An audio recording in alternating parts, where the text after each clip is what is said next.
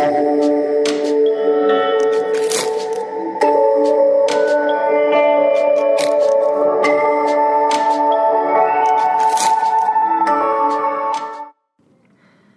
welcome to Food, Fashion, Furry Friends, and Funny Trends. I'm Cassidy, and I'm here with my co-hosts, Kayla and Vanessa. Today we're going to be talking about hot dogs, hunter boots, cat cafes, and open for a surprise Twitter pictures.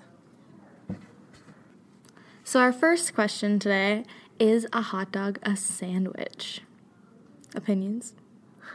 I personally think that a hot dog is not a sandwich.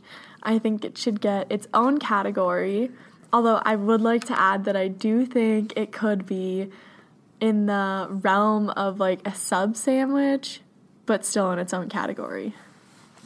I don't think a hot dog is a sandwich because I feel like a sandwich should be 2 pieces of bread, but a hot dog bun is 1 piece of bread. But what about sub sandwiches? Like Subway, that's only 1 piece of bread. But it's like in the realm of a hot dog, as Cassidy said. Yeah. All right, well, we could check out our polls. So on my Instagram, I had a poll and it says, is a hot dog a sandwich?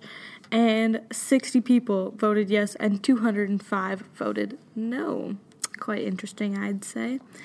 I had a message from a voter, and he said that a sandwich is defined as a type of food, typically meat or cheese, something along those lines, between 2 pieces of bread. Therefore, if you split a hot dog bun, it becomes a sandwich. So what do you think if you break apart that bun, then is it a sandwich? I would still say no, but I see where he's coming from. Yeah, well, we did a poll as well, and Aiken High School thinks that hot dogs are not a sandwich. Interesting. And the amount of votes in no compared to yeses was overwhelming. 75% people voted no. Today, on the side of fashion trends, we're going to be talking about hunter boots. These boots have become increasingly prominent, especially at our school, and I've seen lots of girls wearing them, including myself. I have a pair. They're really just simple black rain boots with a hunter label on them that makes them $150. What do you guys think about people wearing these rain boots with dresses and with like more dressy outfits?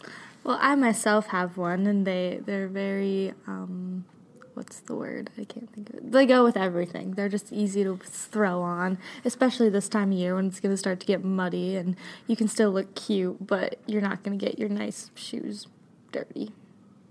I enjoy the trend. I don't own a pair, but I think they are cute and fashionable. Perfect. So I have had many complainers telling me that hunter boots are way overpriced for just a pair of simple black rubber boots, that you could get the same pair of boots, at another store for $30, and that just because they have the tag on them, they're way overpriced, and that they're not even fashionable. What are your guys' opinions on this? Well, when I wear mine, I get a lot of, boys telling me, are you going to wear those in the swamp and stuff like that, because they are just rubber boots, but they're really high-quality rubber boots. They're not the cheap ones that you just get, on the side of the road. They're very high quality. Why are we picking up boots on the side of the road? Is my question. But I do have a nice pair of, they're not winter boots, but they're kind of like rubber winter boots, and they're, not hunter boots, but they're, high quality. And so, I understand, they're high quality and, they keep out water, which is really good because some of, the cheaper ones, still splash in and aren't as nice on the inside. Yeah. So do you think that just because they have the hunter tag on them, they're worth the money? Or could you find something that was cheaper, that would still be cute, that wasn't that brand? I think the brand has some parts of some...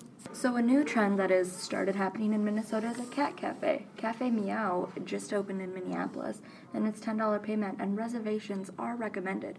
So what do you guys think? Do you think we should go to a cat cafe? Do you think they should be in existence? Well, what exactly is a cat cafe? You can hang out with cats and adopt them, and I think they have food and drinks there as well. Okay, something about this just screams unsanitary to me, because you have your, cup of coffee and your sandwich sitting on your table, right? And there are just cats, like, wandering up to you, wanting to be pet. And, I mean, obviously you're going to pet them, but then, like, what if you get cat hair in your food or in your drink and it's just everywhere? And me personally, I'm, like, allergic to cats, so I would just be, like, sniffling the whole time, and it would just be miserable for me. But that's just my opinion. I mean, probably if you're allergic to cats, you wouldn't go, to but the cafe. I still agree with the unsanitary part because I myself have 3 cats at my house, and they're gross and disgusting. When, like, they can't get to a litter box, they pee on everything, and it's so gross. And they're just not the cleanest animals to be around. No, because you would have to have, like, litter boxes in there or something for them to go in, and then it would just, like, stink. Yeah. I feel like you would walk in there and it would just, like, smell bad. Yeah. Unappetizing. Yeah, like, I don't think you would even want to order any food because you would be, like, so, like, taken aback by the disgusting smell.